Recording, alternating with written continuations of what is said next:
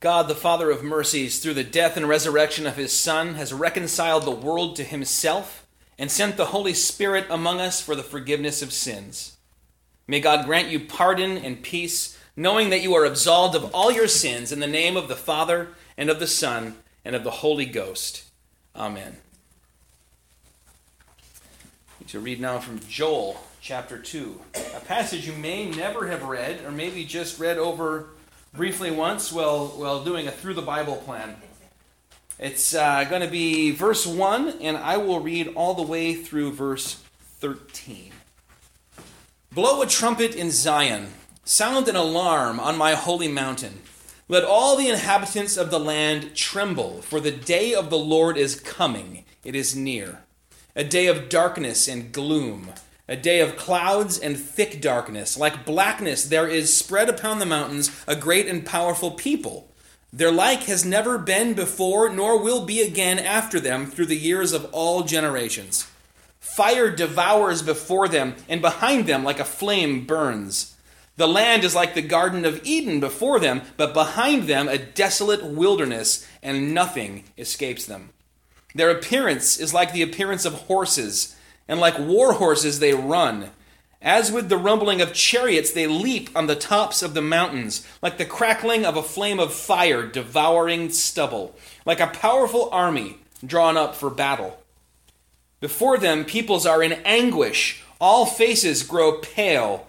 Like warriors they charge, like soldiers they scale the wall. They march each on his way. They do not swerve from their paths. They do not jostle one another. Each marches in his path. They burst through the weapons and are not halted. They leap upon the city. They run upon the walls. They climb up into the houses. They enter through the windows like a thief. The earth quakes before them. The heavens tremble. The sun and the moon are darkened, and the stars withdraw their shining. The Lord utters his voice before his army, for his camp is exceedingly great. He who executes his word is powerful. For the day of the Lord is great and very awesome. Who can endure it? Yet, even now, declares the Lord, return to me with all your heart, with fasting, with weeping, and with mourning, and rend your hearts and not your garments. Return to the Lord your God, for he is gracious and merciful, slow to anger and abounding in steadfast love, and he relents over disaster. This, too, is the word of the Lord.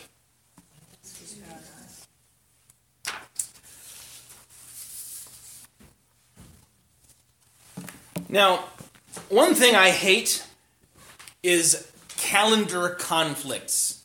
Stressful to me. Whether it's I scheduled something and then find out something else is happening, or someone wants to schedule something and I've got something on the books. We had this year a thing where there were 2 funerals supposed to happen at the same time. Last year we had a much uglier thing where there were 2 weddings that were supposed to happen at the same time.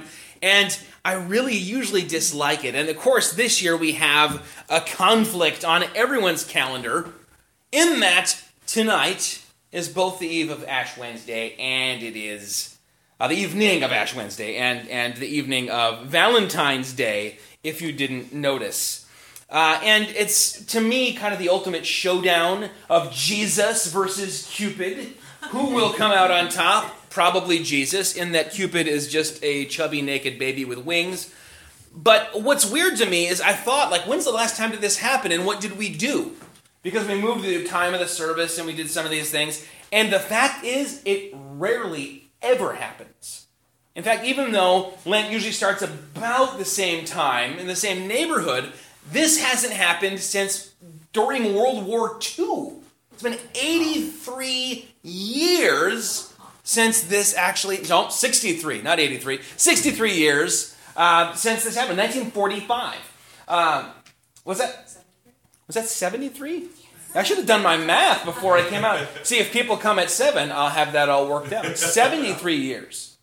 We haven't had any kind of experience with this. There's no precedent. Anyone who was in ministry in 1945, if they're still alive, they're done, right? They're not pastoring anymore. Maybe they're preaching once in a while. I think I've seen a couple of those sermons, but they're probably they're probably no longer here to give us their wisdom. And so I started looking at news stories about this phenomenon, especially since also this year Easter's on April Fool's Day. It's the kind of thing you think, what are the odds of this sort of stuff happening? It's uncharted territory, and especially in, for example, the Roman Catholic Church, where this is a very big deal that you follow the special rules. It's one of only 2 days in the church calendar where fasting and abstinence are absolutely mandated. There are other, prohibitions and things throughout Lent, for example, eating meat on Fridays and that sort of thing. But Good Friday, Ash Wednesday are the big ones, these fast days that must be observed. And now it's colliding with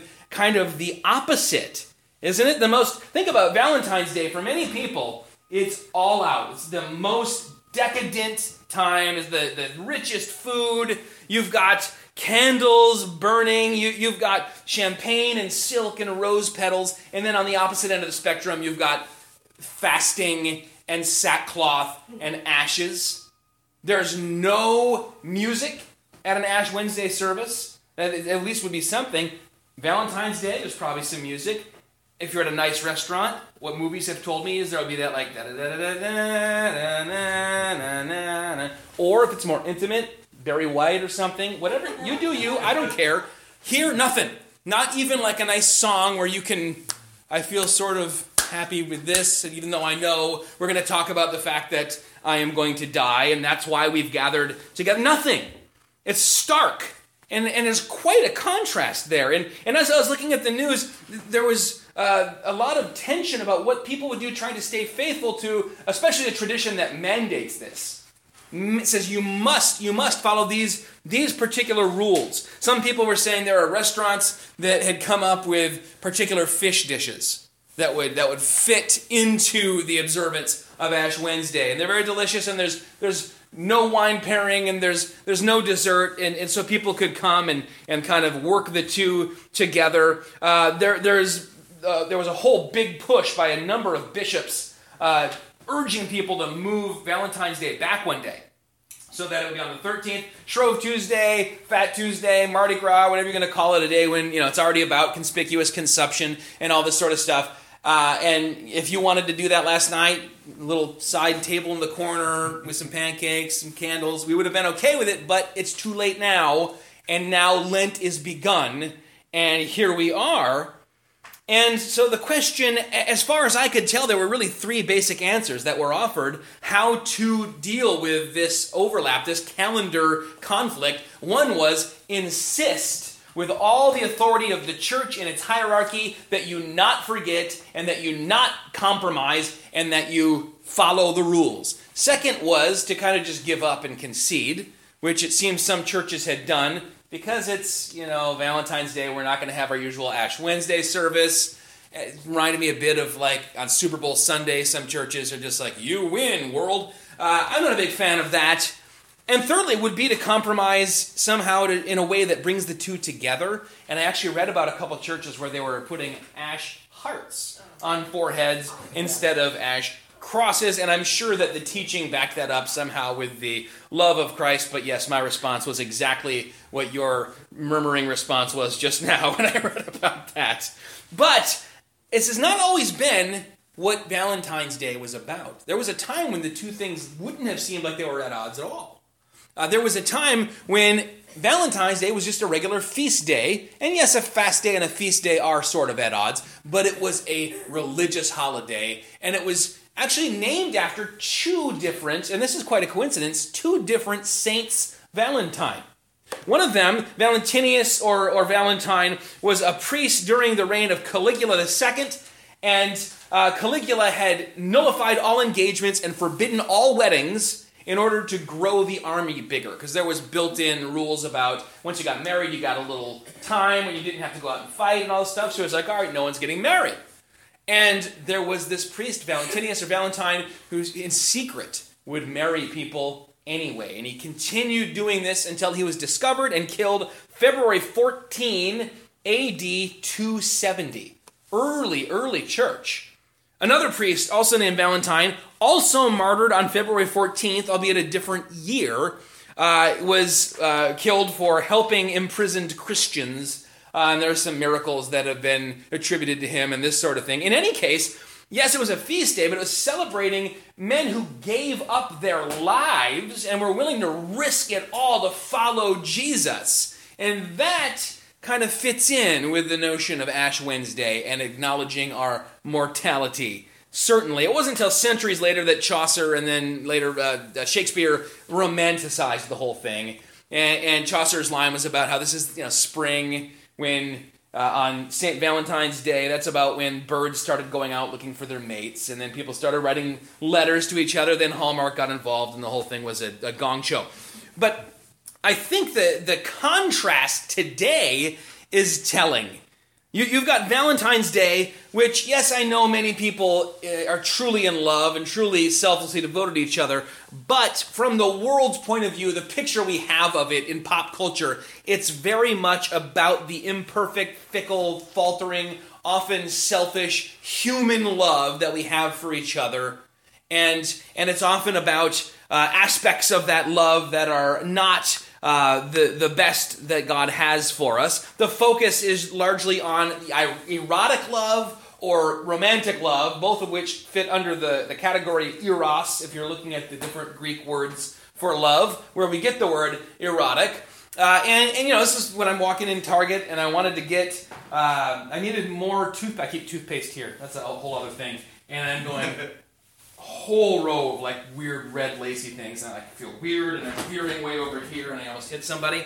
That's what the world is focusing on anywhere you go around Valentine's Day. It's all about the eros. Or there's also, I saw on Facebook today, a lot of people just saying Happy Valentine's Day to family members and friends that they love. When you're a kid, you give everybody, boy or girl alike, a little Valentine. It's about brotherly love, which in the Greek is philia. That's the kind of love that is often celebrated as well. But when you pull back and look at Ash Wednesday, you have to take a step back, because if you zoom right in on it, you're like, yeah, it's just about I'm going to die, and that truly is what the day is about, acknowledging our mortality. I'm a sinner. I deserve God's punishment. But when you look at where we're headed, Lent ahead of us, the death of Christ, the resurrection, life eternal ahead of us, the backdrop is God's love. God's agape love, which is a whole other kind of love from what we show to one another. There's a wonderfully stark contrast here. It's not based on how you make me feel. It's not based on what you can do for me or have done for me. It's based in God's own character as a God who the scriptures tell us God is love. How amazing is that? Agape love. The world's picture of Valentine's Day, it's self-serving, right? You got to find the one that does it for you so that you're happy.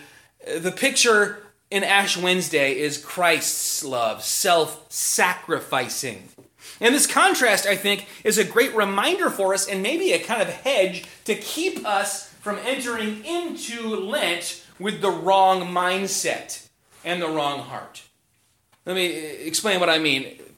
First, for many people, Valentine's Day is a requirement, whether they want it or not. These are called men. And I went to Meijer this morning. Literally, anyone at Meijer on Pennsylvania this morning, there was a box this big. In it, dozens and dozens and dozens of bouquets of flowers. I've never seen this before in my life.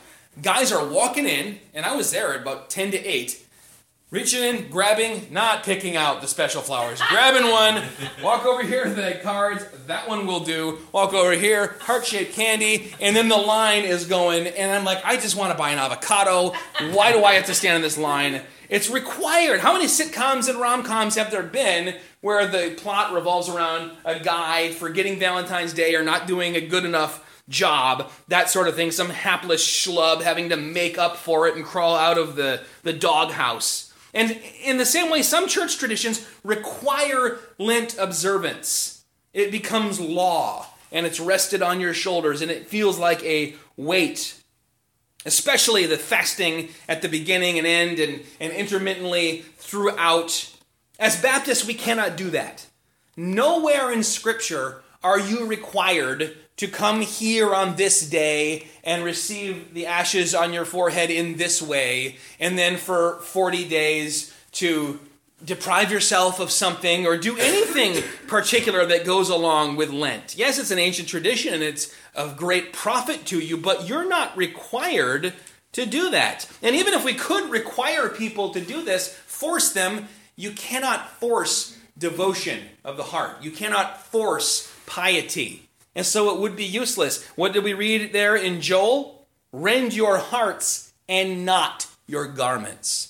God says, I want your heart to be broken for your sin, and I want your heart to seek me out.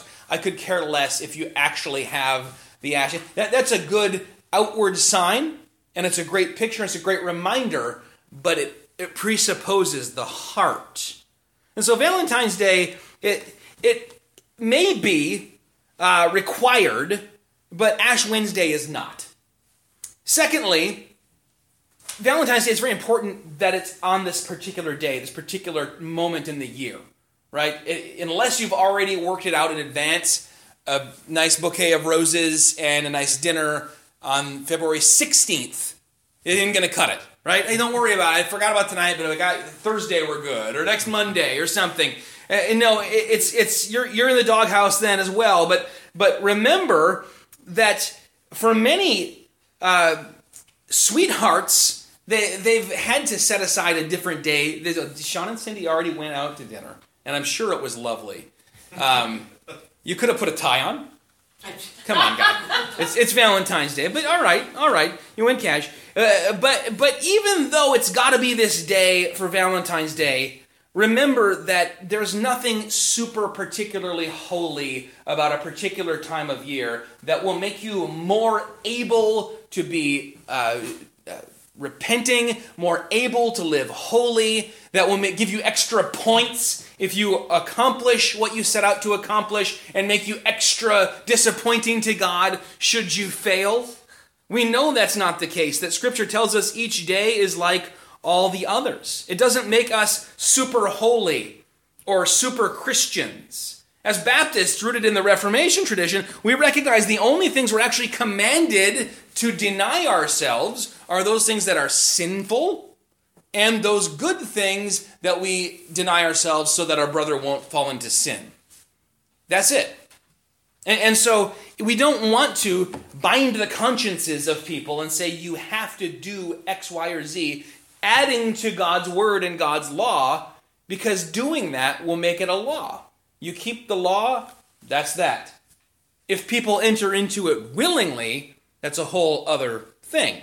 Now, as far as denying, are we supposed to deny ourselves all the time? Yes, exactly. There's not a special season for go and take up your cross and follow me and deny yourself. You deny yourself on Shrove Tuesday. You don't deny yourself pancakes, hopefully, but you deny your sin nature. You deny your desire to exalt yourself. You deny your autonomy and your sense of wanting to make your own way and set your own rules. And that's got to happen throughout the year. Just like a guy who's Don Juan on February 14th and not romantic at all, or even attentive or caring the other 364 days of the year, if we either feel obligated to give something up and be extra holy for 10% of the year, or feel like that will score us points in God's scoreboard if we do that, this is missing the point of Lent, going back to its inception. Unless the goal is to continue to walk in holiness into the ordinary time that follows. That said, I'm not trying to talk you out of this. First of all, fasting is very much a legitimate practice, not just historically in the church, but in the New Testament, in the Old Testament. We find fasting again and again. And this is not denying ourselves evil, denying ourselves things that would be sin. I often hear that. What are you giving up for Lent? Oh, getting drunk. No, don't do that. Give that up forever, because that's sin. No, what are you giving up for Lent? There was a movie in the 90s called 40 Days. I only saw the trailer, and I only saw it once, and yet I remember it because it made me so mad. It was Josh Hartnett, who was like Mr. 90s. And when the 90s ended, he just disappeared in a cloud of clove smoke. But he had a conversation with a priest, and he was talking about how all of his relationships were making him feel empty, and the priest told him, well, Lent is about to begin, and Jesus fasted for 40 days in the wilderness, so why don't you not fornicate for 40 days? And he said, well, I'll try it, and then it seems to me like the rest of the movie was his new girlfriend trying to get him to break that vow to great comedic effect. Not what fasting is. We're not temporarily setting aside sin only to pick it up again later. Rather, permissible things, good things, we give up, things that might distract us from better things. You remember when Jesus was in the home of Mary and Martha, and Mary's sitting at his feet listening. Martha's bustling around. She's so annoyed that her sister's not helping. She's doing all this stuff. And he doesn't yell at her. He doesn't call her a hypocrite. He doesn't say, woe to you. He just says, Martha, and you know that it's loving because he says it again. Martha, Martha. Yes, it's good that she's doing this stuff. Hospitality is commanded in the New Testament. That's what she was doing. Keeping an orderly house is great. She was on top of it. Don't try to have a Mary heart all the time. There's times to have a Martha heart. But Jesus is saying, in this moment, there's something better. In fact, Mary has chosen that which is better, he says. And that's what Lent is. It's us deciding this is the moment to focus on the better. And that means, for many, setting aside things that are good and things that are permissible. To focus on the better. We think about Jesus, the story that we looked at on Sunday. Jesus with the woman at the well. Remember this? And we stopped short of the end of the story. When the disciples come back, they've been going to get food, and they say to him, hey, have something to eat. And his answer, does anyone remember his answer? I have food you know nothing about. I have food you know nothing about. And it doesn't mean that he had some corn nuts, tucked away in his tunic. He's talking about spiritual sustenance. I have food you know nothing about. That's how Jesus could be 40 days in the wilderness fasting. He was getting his sustenance spiritually from the Lord. It doesn't mean that you don't need food. It means that when I don't have food, it focuses me all the more on the giver of life and how he truly gives me life. Let me read one more little passage, and I will let you out of here in short order. But Luke 5, 27 through 35, I want to read. You can turn there if you like or not. After this, Jesus went out and saw a tax collector named Levi sitting at his tax booth. And he said to him, follow me. And leaving everything, he rose and followed him. And Levi made him a great feast in his house. And there was a large company of tax collectors and others reclining at the table with them. And the Pharisees and the scribes grumbled at his disciples, saying, why do you eat and drink with tax collectors and sinners? And Jesus answered them, those who are well have no need of a physician, but those who are sick. I have not come to call the righteous, but sinners to repentance. And they said to him, the disciples of John fast often and offer prayers, and so do the disciples of the Pharisees, but you eat and drink. And Jesus said to them, can you make wedding guests fast while the bridegroom is with them? The days will come when the bridegroom is taken away from them, and then they will fast in those days. Jesus said, we will fast. He assumed in his teaching in Matthew 5, 6, and 7, there will be fasting. When you fast, here's how to do it. It doesn't say, here's how to do it, starting on Ash Wednesday. And then, no, but when we do fast, we want to do it in a way where we don't draw attention to ourselves. Oh man, my headache, I gave up coffee and now I can't. What does Jesus say about that kind of outward devotion? You've received a reward already, right? When you fast, wash your hair, put a little product in it, wash your face, walk out, look like you feel fine because you know what? This is about your relationship with God. It's about what God's doing, working inside of you, making you more and more into the image of his Son. And so, honestly, if you ask me if you should give something up, I say pray on it, think about it. Well, wait, it's Ash Wednesday. That's okay. You might start Sunday. You might start next Wednesday. What matters is the heart as you go into this. It would be better for someone to fast, and fasting doesn't always have to be not eating food. Hopefully that's clear. In fact, in most of the traditions where you're required to fast on this day, that's defined legalistically as one ordinary meal and two small meals that together don't equal the ordinary meal, and also abstaining from certain specific foods. But in some way to deny ourselves these things that might distract us. Maybe it's television, maybe it's, I don't know, maybe it's your morning coffee, maybe it's cigars. I don't know, Sean. I don't know what it is. But it's something. It's something that it's permissible. It's good. And you say, God, I'm going to take some time away from it. Time with you. Away from something good to focus on something better. Maybe instead of all that, Lent looks like I'm going to read more scripture. I'm going to get up a little earlier and I'm going to read the Bible for 20 minutes before I brush my teeth and run off and start my day. Whatever it means, the beautiful thing about being Baptist, and I know I'm preaching to the choir, is that we have the same beautiful, rich tapestry and the same beautiful, rich history as the rest of the church, but our consciences aren't bound by these extra biblical things. So we come together and encourage each other. We partake of these ancient traditions, and we do it, hopefully, out of a heart that wants to do it, rather than out of an external compulsion.